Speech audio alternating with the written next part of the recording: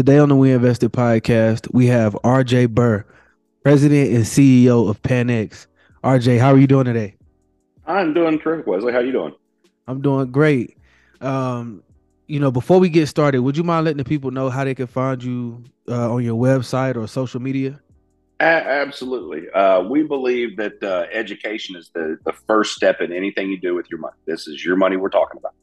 And when it comes to your partner's money, man, they don't come by it easy. Most people didn't get their money through inheritance. They had to go out, blood, sweat, tears, sacrifice, miss kids' ball games, miss dinners. And so when you make the decision to put your money somewhere, you're making the most sacred decision you can make in business. You're trusting somebody with your hard earned money. And knowing that, we put together a website. It's panex.us/learn. And that page is specifically designed for somebody who has never invested in oil or never invested with us. It gives you a general foundation of the oil and gas industry, the roughly 6,000 products that you can create from every barrel that we use every day, the tax benefits, the ups, the downs. We want to give you the full picture where you understand exactly what you're looking at when you look at an oil program. We tell our story, we show what we're doing. And by the time you're at the end of that page, you'll know whether you want to keep talking to us or not. Now, when you get on panex.us/learn, there'll be a little questionnaire, basically your name and phone and all that. That's our gatekeeper, where we know who's coming to the site. Now, we don't like competition, so we don't give your name to anybody. And that basically is the way we track who's gone to the site. And like I said, when you're done, you'll know whether you want to keep talking to us or not. Absolutely, absolutely. So let's just start from the top and talk a little bit about, where you're from and where you grew up. Okay. Well, I was born in Beaumont, Texas. Grew up in Dallas. I've been all over. Came to Bowling Green, Kentucky, home of the Corvette in 1991. In 1987, there was a well hit in Clinton County, Kentucky. And from 4,000 feet deep, this well produced 4,000 barrels of oil a day. It was the largest oil well in North America at that point. And so we came out here looking for it. And once we planted roots in Bowling Green, we didn't want to be anywhere else. Now, it didn't take us long. I believe our first 5 years of drilling wells in Kentucky, we didn't find enough oil to change it in your car. It was horrible. We couldn't find enough to touch it with a dipstick. And you eventually, if you run into a wall so many times, you eventually start looking for a door. And at that point, we made the decision. What's that old saying? If you're going to hunt for elephants, you go to Africa. Well, if you're going to hunt for oil and gas, you go to the Gulf Coast. And so we got back to where we know what we're doing, and we've been there ever since. That's incredible. So, you spent some time throughout the South, Texas, Kentucky. How would you say that growing up in these areas impacted your outlook on life and success? I kind of had a pretty diverse upbringing. I spent my younger years in Texas. I had a few years in Lake Tahoe, had what I call my formative years, my sixth grade through sophomore year in California, and moved out to Kentucky when I was a junior in high school and have been here ever since. Um, Really doesn't matter where you're at. Everybody, I believe everybody has a human nature that we all want to get along and we all want to help each other. That's just by nature our first instinct. And when you find that in people, it doesn't matter where you are, it's going to be the same. Now, how everything inspired me to where I'm at today, that was easy. I was 7 years old. Went to, the old go to work with your dad day. And my dad loaded me up and took me to the field in Luling, Texas. And it was the first time I'd ever been to the oil patch. And I get out of the car and, I smell something in the air. It was kind of it didn't really smell good. I said, Dad, what's that smell? He said, baby, that's the smell of money. And it was the Mhm. oil. If you've ever been to Luling, the town of Luling smells like oil. And that was the first time I'd ever smelled it. And so he takes me out to the field, and I see all these pump jacks across the horizon, and I was hooked. I mean, Dad, what are those? He said, baby, every time those go up and down, they're making our partners money. And so that's all I've ever wanted to do. It didn't matter where we were at. I knew I'd end up in the oil business. Graduated high school, joined the business. Within 3 months, earned my first partner, made my first sale, however you want to however you want to term it, and been doing it ever since. I turned 48 last month, actually a month ago tomorrow. But no, that's where a lot of people get confused when it comes to when it comes to family businesses and it comes to first, second, third generation people. I've been in oil all my life. I'm the third generation of my family that has made our living producing American oil. When I started the business, when I got involved in the business at 18, heck, I already had more knowledge than most people that had been in the business 10 years. Mm-hmm. And we were talking a little bit ago. And when I first got in the business, now this is really why people, when you look at what is going on right now, and you look at opportunities and where you can place your money, there are not many places that you can be confident in what the outcome will be. It's you don't know. There's so many. I mean, we're being told right now, up is down, left is right, right is wrong. I mean, we're being, and so most you it's hard to find something you can have confidence in like that. Well, a couple of years ago, I had a partner call me, and it was when the silver crunch happened. And it was when he realized there was more paper silver out there than there was actual silver. Now, most of my investors, I'm not going to put a big umbrella over all investors, but I would be willing to bet it's a good percentage of them. But I can say most of my investors, they live from three piles of money I call the three S's. The first pile is their sacred money. That's the money they pay their bills with, take care of their family. That's the money that they live on. Nobody touches that. The second pile is their safe money. That money is what they, don't get me wrong, they want it to grow, but they want to know that when they put it there and they come back years later, there's going to be just as much, maybe a little bit more there. That's where they buy their real estate. That's where they buy their gold. That's where they buy their silver, their hard assets. That's that pile. The third pile is their speculation pile. That's the pile they play with me on. That's the pile they want multiples on. They want to make 3, 4, 5, 10 to 1 on their money. They're willing to take a little more speculation because this is their speculation pile.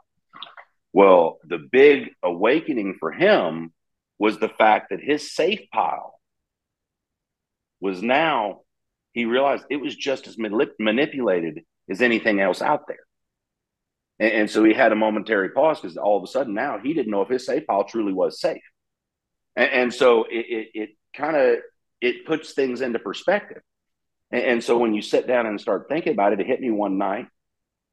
What product in the world has a perfect balance, is needed by everybody, and the demand is through the roof?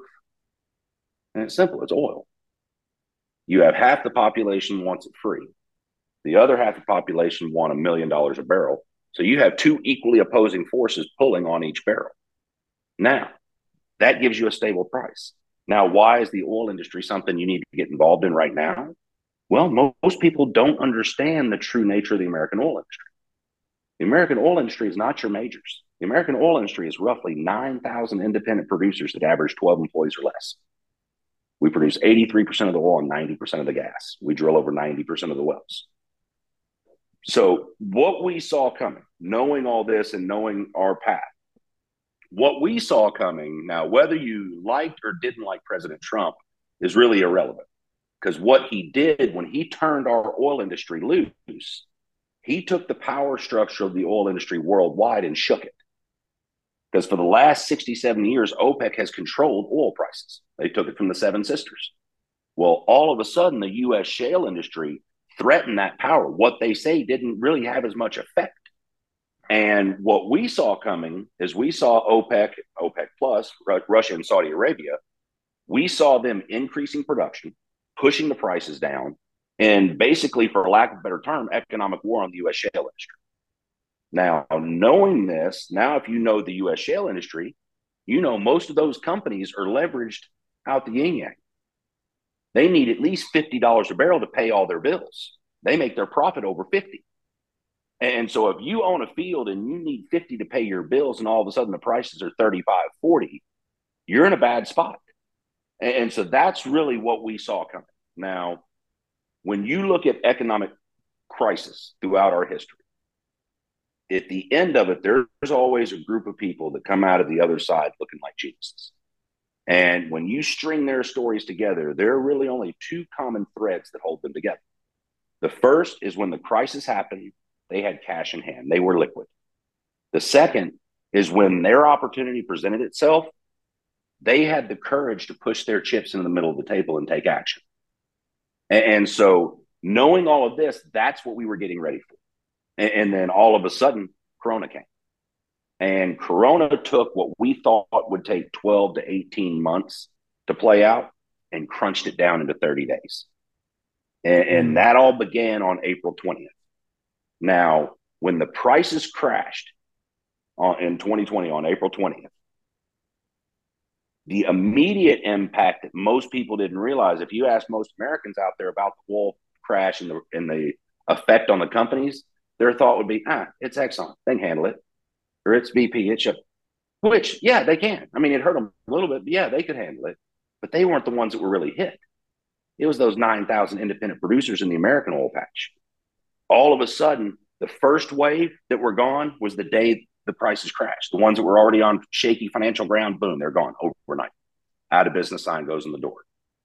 The next wave came a couple of months later when we sent everybody home for COVID.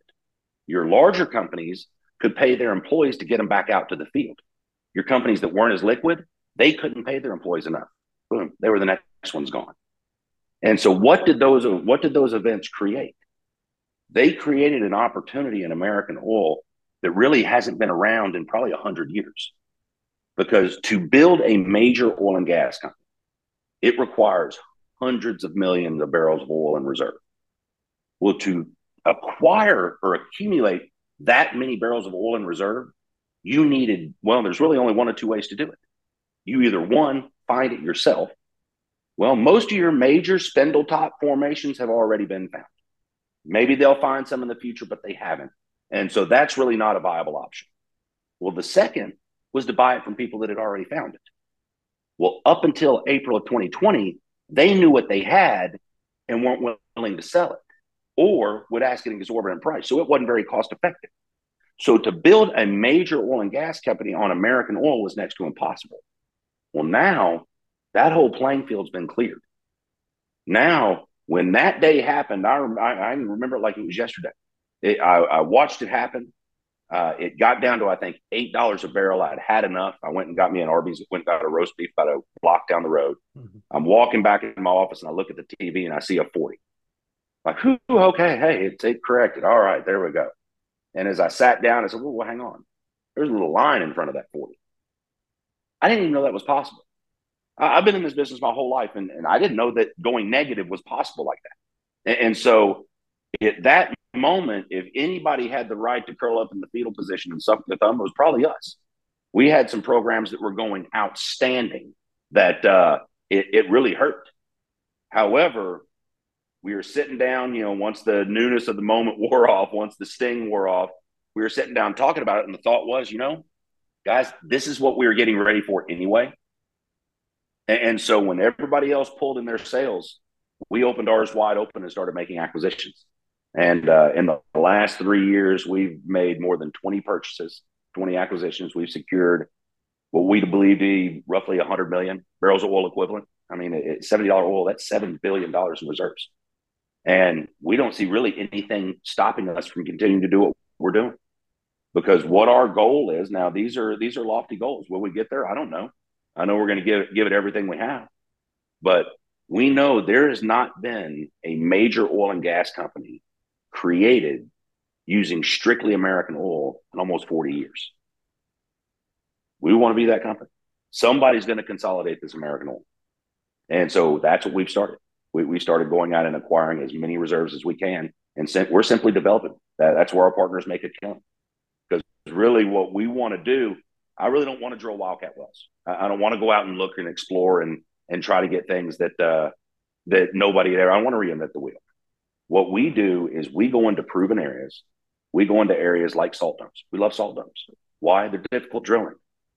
Most people don't have the expertise to drill these kind of wells. We do. We know that our team is probably one of the best drilling crews in the world. That's why we have them. That's why the Yankees are the Yankees and the A's are the A's. We hire the best people. And these guys go out and drill these difficult wells, so we're not afraid of them. But secondly, salt domes were your original oil bearing formations. When they started discovering oil, most of those oil fields were salt domes. Well, think of the technology they used to generate that oil. When you look at those oil companies, I kind of call them spoiled kids. And here's what I mean. You know what a spoiled kid's favorite toy is? Their next toy. These Mm-hmm. guys would go out, they drill a handful of wells. They say, oh, wow, we found a bunch. And then all of a sudden they find one 5 miles down the road and they pick up and leave. Well, after doing that for 40, 50 years, these guys think they've developed all the oil and produced all the oil out of it. But when you go back and look at the patterns of how they drilled, they left millions of barrels behind. Up until now, you couldn't purchase them. Now we can. And that's what we've been doing. And we don't plan on stopping. So for the person that is maybe unfamiliar with the oil industry or what different oil companies do, I want to ask, what is Panex? Okay. Panex is we acquire, develop, and produce oil. We go out, we secure the leases, we do the geological write up, we bring the rigs in, we drill the wells, we operate the production. We do it from beginning to end, control every step of the way. Um, when it comes to how our partners make money, there's various ways they can do it. We have equity programs where they come in and they're getting paid a certain fixed amount for a certain period of time, and then they have, say, stock in the company when it's all said and done with their money back in their pocket. That's for partners that just want to test the water, stick their toe in the pool, make sure we're the kind of people they want to jump in and swim with. For the partners that need tax benefits, oil and gas tax benefits are tremendous. They're some of the best out there. I'm not a CPA, so I can't tell you how it'll affect you specifically. I'm just going to give you a general rule of thumb. But when you look at it, it's an above line deduction. And Uncle Sam will roughly pay for a 30-year investment. You put up $100,000, he's going to pay for roughly 35,000. Now, as I said, everybody's going to vary a little bit, but that's just a general rule of thumb. And so for our partners that need tax benefits, we put together drilling programs. Now, in these drilling programs, it will be a specific number of wells. Say the current one we're funding right now is a 4-well program. And when you look at a drilling program, you really have to look at what kind of well are you drilling? What does the production from the wells around you look like? Do you know there's oil there? Do you think there's oil there? Are you guessing there's oil there? What are the potential difficulties? And then what are the potential reserves on the wells? Now, when you look at these 4 wells, all 4 of these wells are direct offset wells, meaning we have a well producing right here. We're moving over and drilling another one right here. We have a well that maybe not producing at the moment. We have a well that has been productive. We have the logs on the well. We're moving over and just basically drilling another well. And by doing that, we reduce the risk tremendously. Now, nothing's guaranteed. We're still drilling oil wells. There's still speculation drilling around the salt dome. We've lost plenty of wells. However, in the last 6 years, we've drilled 37 wells or participated in 37 wells. Of those 37 wells, we've reached total depth 32 times. And of those 32 times, we put 30 of those wells into production. Of the 5 wells we did not reach total depth on, we lost by mechanical failures, either got stuck in the hole, various mechanical things could happen. But in 4 of those wells, we already had oil ships. And so we'll go back to those wells at a later date once we figure out how to get through the difficulty that caused the first failures. But our numbers are staggering when it comes to what the partners can make. Like I said, it's anybody. If anybody ever tells you oil is easy, they're lying to you. Nothing's guaranteed. I tell my partners, if this money is something that would change the clothes you wear, the car you drive, or the food you eat, if something happened, if the world opened up and swallowed my company and you lost every dime other than the tax benefits, if this would affect your life at all, then don't do it. You're not big enough for it. However, if this is something you can put your money in, let us go to work for you and let us show you what a true oil and gas company is and how we can, how this industry has made millions for millions. I mean, it really has. Oil, we were talking earlier, it is the foundation of modern civilization.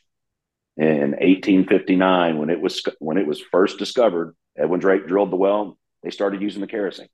Well, the world really changed. I think it was 1888 when Carl Benz found a little product that they were flaring off when they were making the kerosene called gasoline, and he figured out how to make an engine that would burn it. And then Ford came along in 1908 and mass produced the Model T, and the world changed. And from that day till to now, pretty much every modern advancement has a foundation of oil in it. From the clothes we wear to the cars we drive to the food we eat to the medicine we use to the makeup to the plastics to the hair products to, I mean, every if it has poly in it, it's oil. And that's the big when you look at the deceptions, maybe not deceptions, but the rude awakenings that some people are facing.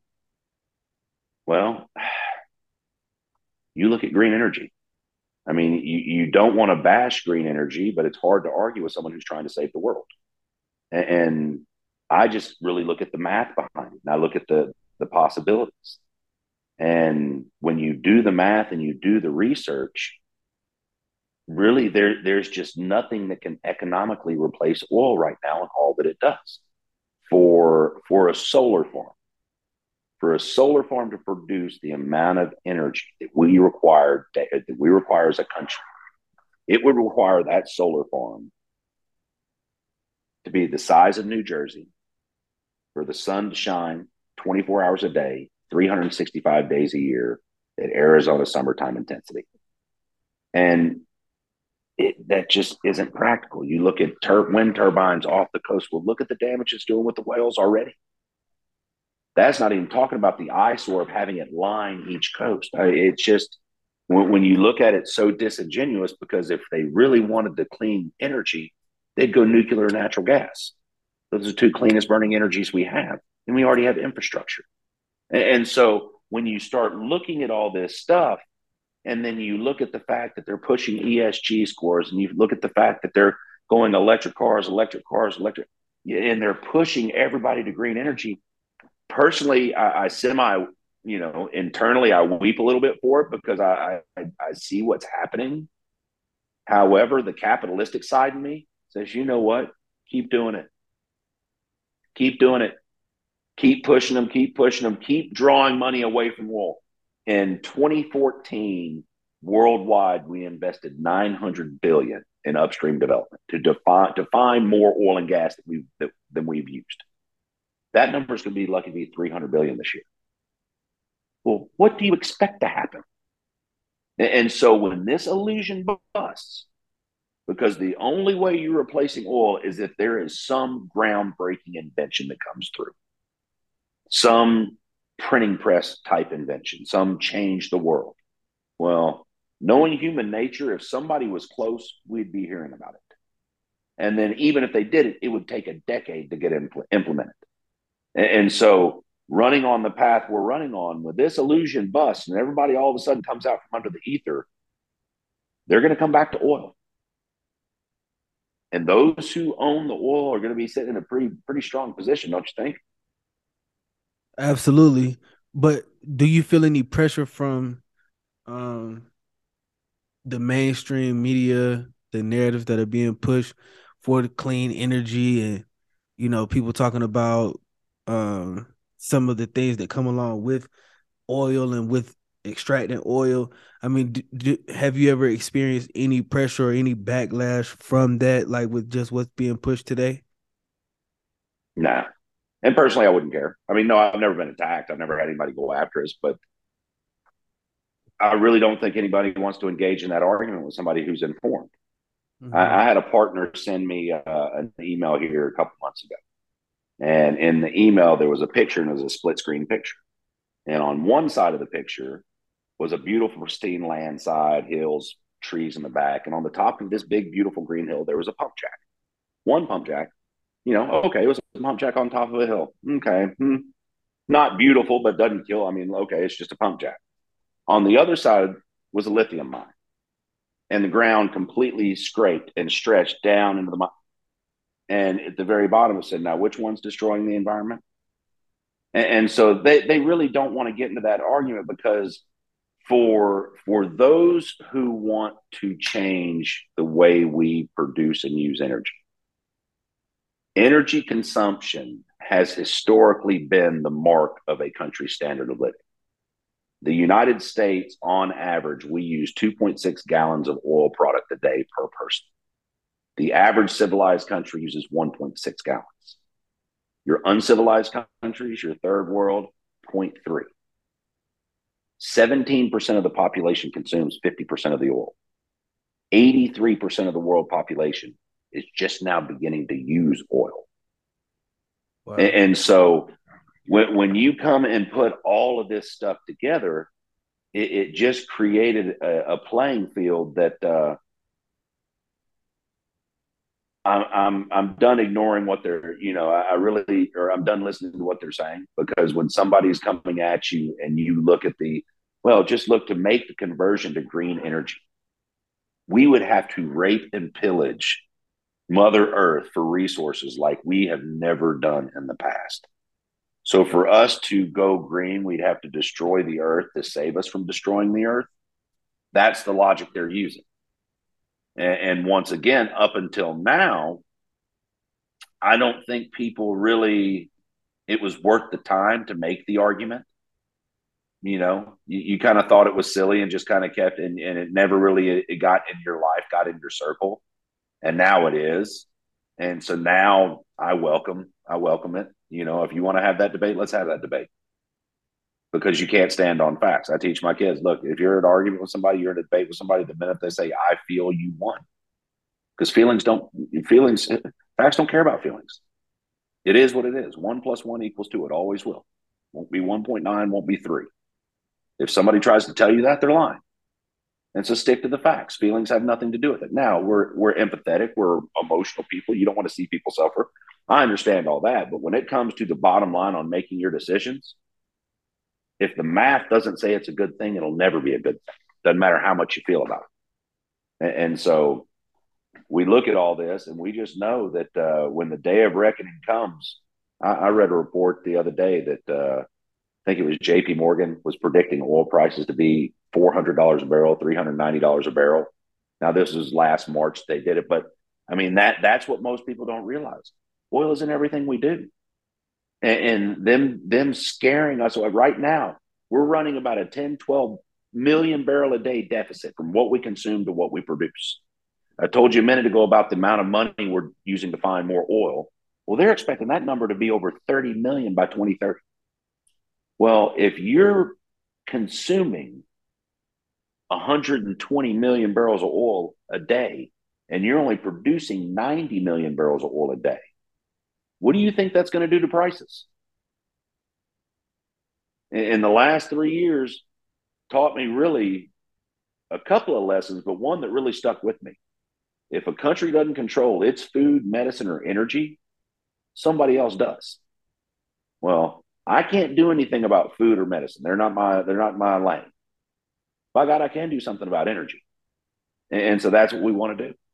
Very rarely do patriotism and capitalism stand on the same side of the street. But I know that if we can secure as much oil as we can secure and get it under one roof, then I know we've done our part. And I'm not going to lie, we'll make a fortune doing it. That's why we're doing it. I mean, let's be honest now. Don't get me wrong. I want to be patriotic and all that, but the reason I'm in oil from the very beginning was money. It just happened for the last handful of years. They lined together. When we first started recording, you mentioned, your website, panex.us/learn. So it sounds like it's an emphasis on the education piece, for your clients or for your investors or for your partners. Mm-hmm. How much educating do you have to do for your partners? Do many of them come in and they're already kind of well versed, about No, oil and oil industry, or? no. A lot of my partners know nothing about it when we first start talking. Mhm. It's my job to explain it to you to where you know exactly what you're doing. Uh, we tell our partners, I don't care if it's a little hair on your pinky toe. If it has a question, ask it. Do you have a question? Don't ask. Shame on you. That's what I'm here for. We want to make sure you know exactly what you're doing before you say yes or no. And that way there's no there, we if it's black, it's black. If it's white, it's white. There is no gray. The gray area is where you get in trouble. And so my wife tells me I'm brutally honest to a fault sometimes. Well, I would rather be brutally honest with you and where we're at every step of the way than give you false hope. And so That's kind of how we approach it. Now, when it comes to being an expert in oil, no, you don't need to. I mean, when it comes to medicine, I go to my doctor. When it comes to law, I go to my lawyer. But when it comes to oil, they come to me because that's what I do. I'm the expert in oil. And so you come to me, I show you what we're doing, I explain what we're doing, answer any questions you have, show you what it could do for you financially. I just kind of lay out the whole picture, and then I put the ball in your court. I'm not going to twist your arm, not going to yank your hair. I've been doing this too long. I don't have to. I had a partner the other day, a new partner, asked me, "Well, if y'all are doing so good, why are you calling me? Why are you wanting to increase your partner base?" I said, "That's simple."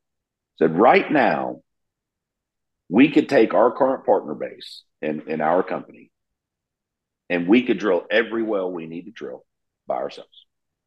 It'd take us 20, 30 years to do it. It'd take us 300-400 million in cost to drill these wells, but we could do it ourselves. And when we were done, we'd have made more money than we can spend, and there'll be millions of barrels of oil left behind for our kids. However, it's going to take us a long time to do it. We've already done that work. We're going to do it anyway. We want to expedite the process of building this company. Well, this pie is big enough for everybody to get a big old piece of it. If we can open up our partner base and bring in more people to help us fund these wells and build and develop this out, one, they get tremendous prospects because I really don't see us drilling anything but offset wells. So they're getting the safest wells you could drill in an area that could hold 100 million barrels of oil. Two, they're getting the tax benefits. But three, we're able to expedite our development. We're able to take the reserves we acquire here and the reserves we develop here, and we're able to acquire more reserves. Right now, we're looking at another handful of salt domes that we're thinking of acquiring. This is not something we want to stop. And we know that the more people we get involved in this and the more people we win for, the more people are going to keep investing with us. The more they're going to tell their friends about us, the more they're going to tell their friends about us. All of a sudden, we turn a $100,000 investment into $1 million investment. We turn $1 million investment into a $10 million investment. Like I said, this one field right now, the properties we already hold, we have about 300 to 400 million in wells that need to be drilled. Well, let's say we're 50% wrong and we don't have 7 billion out there in reserves. Let's say it's 3.5 billion. Well, say we're 50% wrong on that. Say we're 50% wrong on that. Say we're 50% wrong on that. We're still making a profit on this field if all we need is 400 million to develop it. Well, what if we're right? What if we have all the oil that we believe is out here? What if we can do this another 8, 10 times? And you look at a company that's sitting on 10, 15 billion in reserves, has no debt, has drilled less than 15% of its total prospects, and is sitting on 500 million barrels in reserve. What do you think the stock price for that company will be? That's why we're doing this. Now, that's dreaming. That's going down the road. That's where we want to go. But man, we've already got a big head start. And that's why we're reaching out and trying to build this as big as we can, because we know that the more people you can get on your side, the easier it is to push a big rock up a hill. And to build a company like Exxon on American oil is something I think all of us can be proud of, because we'd be the only one. Your majors don't do it anymore. They don't. They produce a little oil in America, but they don't produce American oil. And that's what we want to do. That's all we want to produce is American oil. Who's going to take care of our land and take care of our production better than us? You know, I don't know about you, but I don't go and take care of my neighbor's yard as good as I take care of mine. Right. Right. You know, and so that's basically it. That's us in a nutshell. We're an open book. We're a family business. Me and my brother. My dad just retired. He's still, in fact, he was in the office today. The people that work here, I'd say on average, 20 years they've been with us. You know, we don't lose people.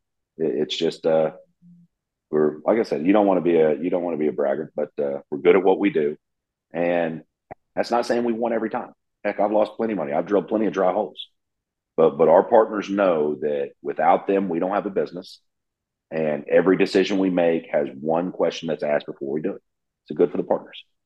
If the answer is yes, we move forward. If the answer is no, it's a full stop, period. End of story.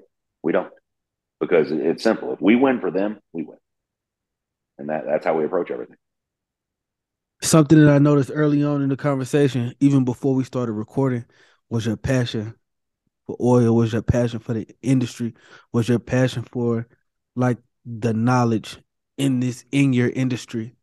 And something else I thought that was really important and really cool is that you told me when you first got started in the industry, you started out cold calling, which I think is an important task, an important skill to master, especially if you want to be in business, if you want to be the president and the CEO of a company. I feel like making those cold calls, connecting with strangers, so to speak, um, builds an important foundation in any field, any profession that you're in.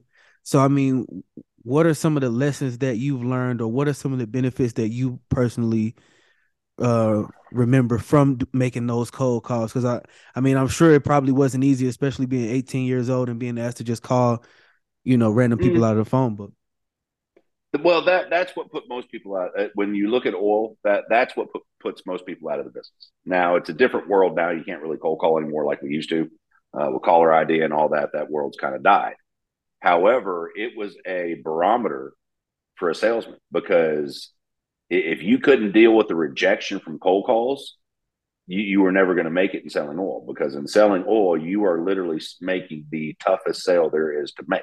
You're selling an intangible. You're selling something they can't touch, taste, smell, feel. It's all emotion. It's a transfer of emotion from me to you and what we're doing. And we kind of look at it. I was laughing. My dad used to preach it from day one. And I said, one of these days, Dad, we're going to write a book called The Three Factors. But it really is, when you break it down, it boils down to there are three factors before you and anybody else will ever do business. The first factor is the buyer's responsibility. The second two factors are the seller's responsibility. The factor that's the buyer's, I can't, hey, it's your money. I can tell you how much I have. I can tell you how much you can invest. Our programs are for accredited investors, and it's for partners that our typical investment is 100,000. And so if that's something that the partner can handle, okay, we'll put a positive next to it, and we won't look back. If it's something that is not, well, not to be rude, but I don't want to waste your time. Now, I have no problem educating you. I'll provide all this information. And if you get to the point one day where you are accredited, please come back. I'll help you any way I can. But that's the first one that has to be positive. Now, once that's positive, then it moves to me and my two factors. First and foremost, like we had discussed earlier, it's who we are. Really, regardless of what we can do for you financially. I could sit here and spout glowing numbers, and I could just blow rainbows and sunshine and golden gooses all over. But if you didn't believe what I was saying, that's irrelevant. And so the first thing you have to do is see that we're the kind of people you want on your team. You have to look at our experience. You have to look at our track record on the learn page. We'll have testimonials from partners, guys that put their money just like every investor out there. And these are partners that we've won for and lost for. It's no holds barred. We said, here, what do you think of us? We want people to know. And so that's the first thing that has to be positive. You have to see that we're kind of people that you'd want to break bread with. Now, once you see that you want us on your team, then it's what can we do for you financially?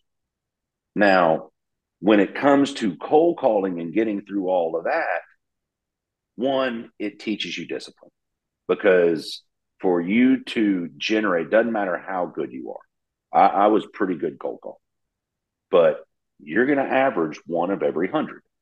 For every $100 you make, and this wasn't auto dial, this was pounding the phone with your fingers. I mean, it got to the point where you didn't even have to look at the dial. You could dial it looking at your sheet.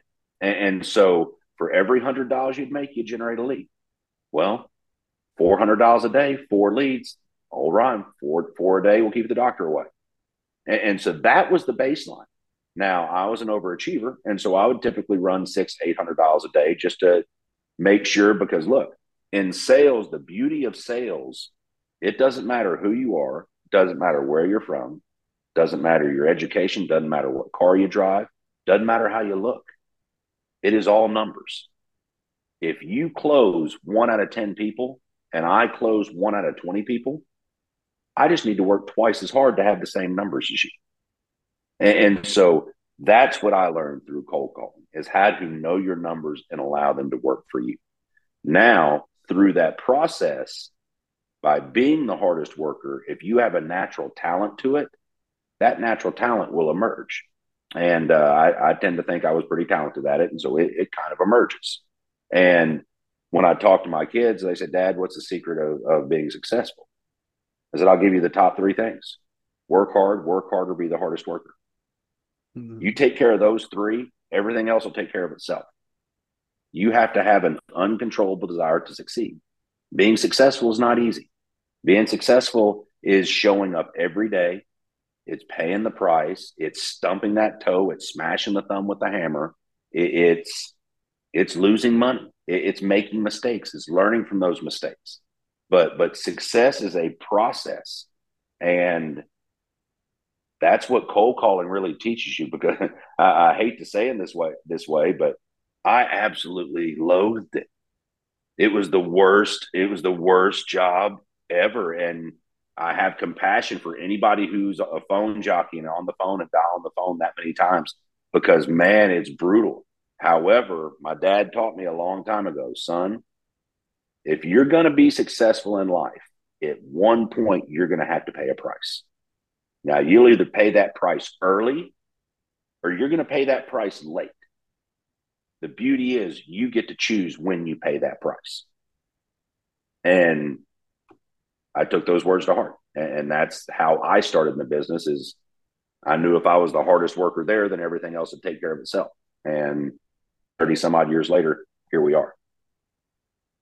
You said a couple dope quotes while you were talking, and I was over here trying to write them down to take notes. One of them, I think it was, you have to have an uncontrollable, and I missed the last. I forget the last part, but that was deep right there. I wanted to hear that one again. It was an uncontrollable desire to succeed. That's fire. Uncontrollable desire to succeed. I love that. I love that. And so, Hey, I learned that from look, one thing in the sales business you'll learn, and it's not the most sincere form of flattery is imitation. mm-hmm. When you're in a phone room with 40 other guys, you're going to hear things that you like. You're going to hear things that you don't like. When you hear things you like, you take it and make it your own. You're not taking from somebody. You're actually giving them respect because they said something good enough on the phone. You wanted it. And that right there, I learned that from one of my old teachers probably 30 years ago. I want that guy that'll chew through a steel bar to get here to work in the morning. You know, Absolutely. and that's you can't teach that. You know, you either have that desire or you don't. And I don't know. You know, you get on soapboxes and you talk about what's going on in the world and all that. All I know is that life's been hell since my crystal ball broke, and so I just I try to control what I can control every day. I drill the wells that we're supposed to drill. I look at the oil prices and know that we're in a marathon, not a sprint, and know that we have an opportunity right now to do something that can withstand the test of time. And don't know if we're going to get there, but I do know this: if we don't get there, is not going to be because of a lack of trying. I promised my partners this. I said, look, I can't guarantee you perfect results, but I can guarantee you perfect effort. And then we'll let the chips fall where they may. And so that's kind of how we approach it. At this point in your career, how do you define success? Oh wow. It just depends on what you define as success. I mean, if it's financial success, okay, I'm pretty good. I'm not really worried about money. If it's raising your kids right, okay, I've done pretty good there. My kids are, my oldest is 22 and my youngest is 13, and I got a 20-year-old and a 16-year-old squished in between. Um, when it comes to family, I mean, everything's going good. Now, I kind of look at, I guess the best way to answer it is this. For years, a lot of people float around the water like a boat without a rudder. Mm. They might make it to the dock, meaning they might find success, but a lot of the times that's an accident until they find their purpose.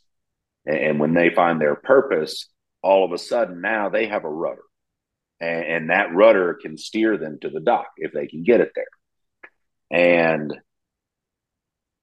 for years, my purpose was making money. For years, that was if you ask me what your job is, my job is to make money. Why? I needed to take care of my wife. I needed to take care of my kids. I needed to do this. I needed to do that. I mean, that was what my goal was. And as I got older, I realized that goal was misplaced. Don't get me wrong. It was a great goal and it got me to where I was. However, it was a childish goal because that was a very selfish goal. Because if I could do what I did then and do it in the proper spirit, meaning my goal is no longer to make as much money as we can make.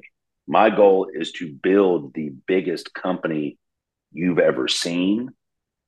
All of a sudden, I found my purpose. It wasn't to make money. Now, as a side effect of finding my purpose, if we're successful, yes, I'm going to make an obscene amount of money. That's, that is my ultimate goal here. However, once I found that purpose, and really that purpose, it's a hollow purpose if you know there's no route to get to the top of the mountain.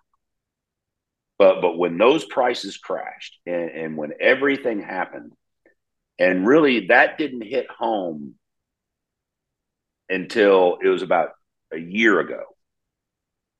And I was listening to a group of talking heads on the TV, and I listened to them quote just various things about different subjects on energy, green energy, future energy investment. I mean, and they were essentially, I wrote in the Learn page, you'll see Oil and Gas 101. I wrote that probably 5 years ago, 6 years ago. Well, they were essentially quoting 3 years after it was written stuff that we had been saying was going to happen. And then not only did we say it was going to happen, but we took action towards taking advantage of when it did happen.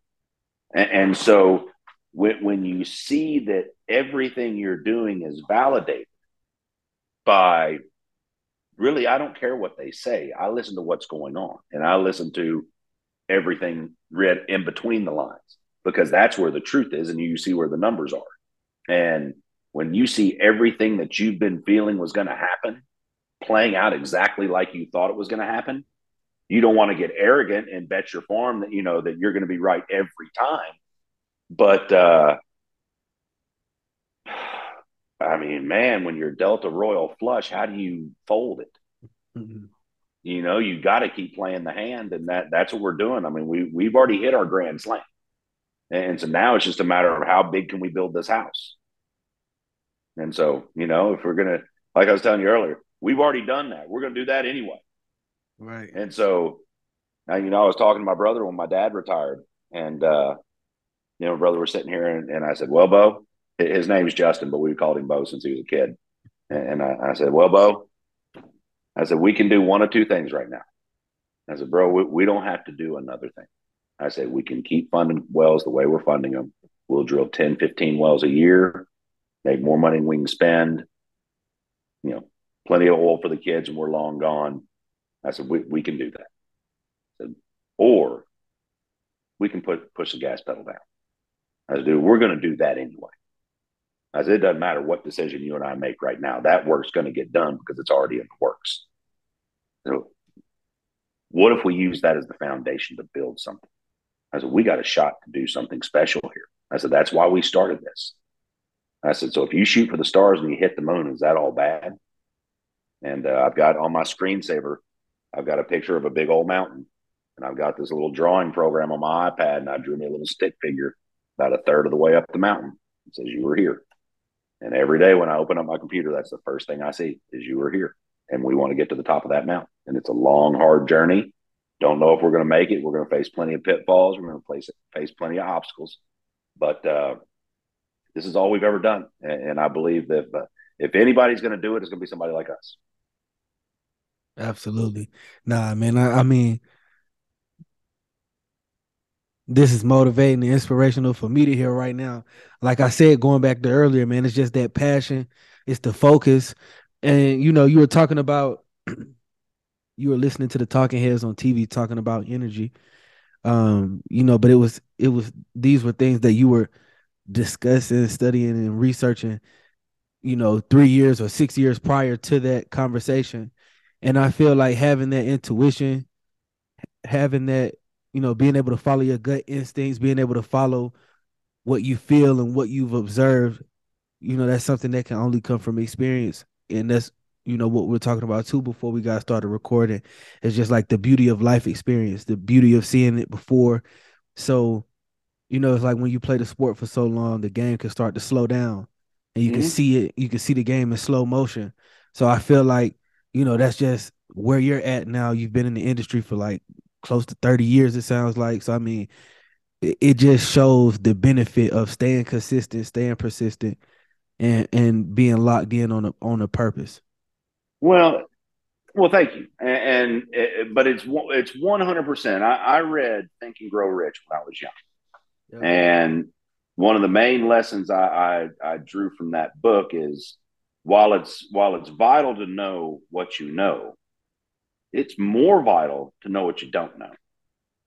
And Mm. when you don't know something, then you can hire somebody who does.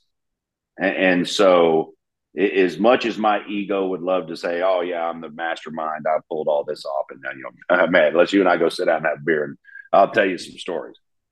No, man, it's everybody here. I mean, from the girls to JP to Charlie and Chris to my brother to everybody in the field.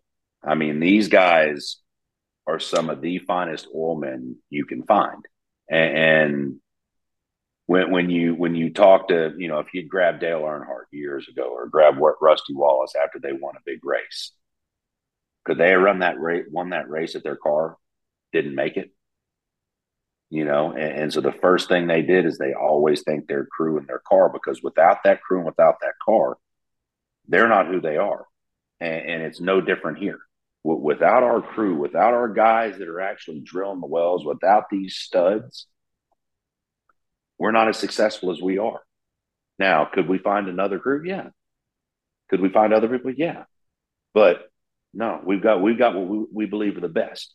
And I kind of look at it, no offense to anybody from Oakland, but I mean, I kind of look at it, there's a reason the Yankees are the Yankees and the A's are the A's. You know, you get what you pay for. And that's just kind of how that's the secret to our, if you were to look for our secret sauce, that's it. It's our people. You can take everything you have. I believe it was Henry Ford. You can take everything I have and leave me my people, and I'll conquer the world. Same thing here. You can take everything we have, leave us our crew, and we'll be back tomorrow. You kind of uh spoke on this a little earlier, but I want to ask you again. What does the future of Panex look like to you? Oh, I really don't know. I know what we want to do.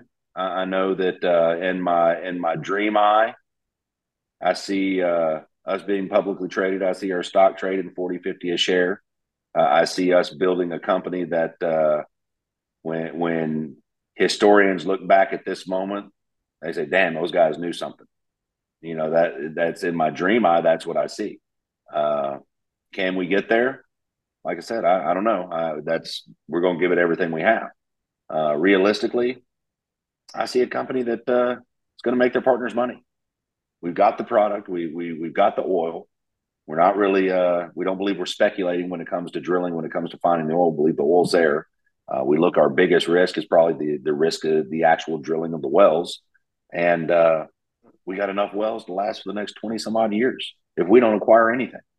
And so, best case, we leave our mark on history. Worst case, we take care of our families for the next couple of generations. But not a bad spot to be in. I like that. I like that. RJ, thank you so much for your time today. I really enjoy getting the chance to pick your brain and feel the energy, man. You were able to transfer the energy through the computer. So I appreciate you for that, and I appreciate you for just sharing that with us, man. So thank you. Oh, no, no worries at all. If there is ever anything I can do, if you want to talk again, do not hesitaate. That's what Absolutely. I'm here for. Is I tell my guys. Absolutely. Thank you. Oh,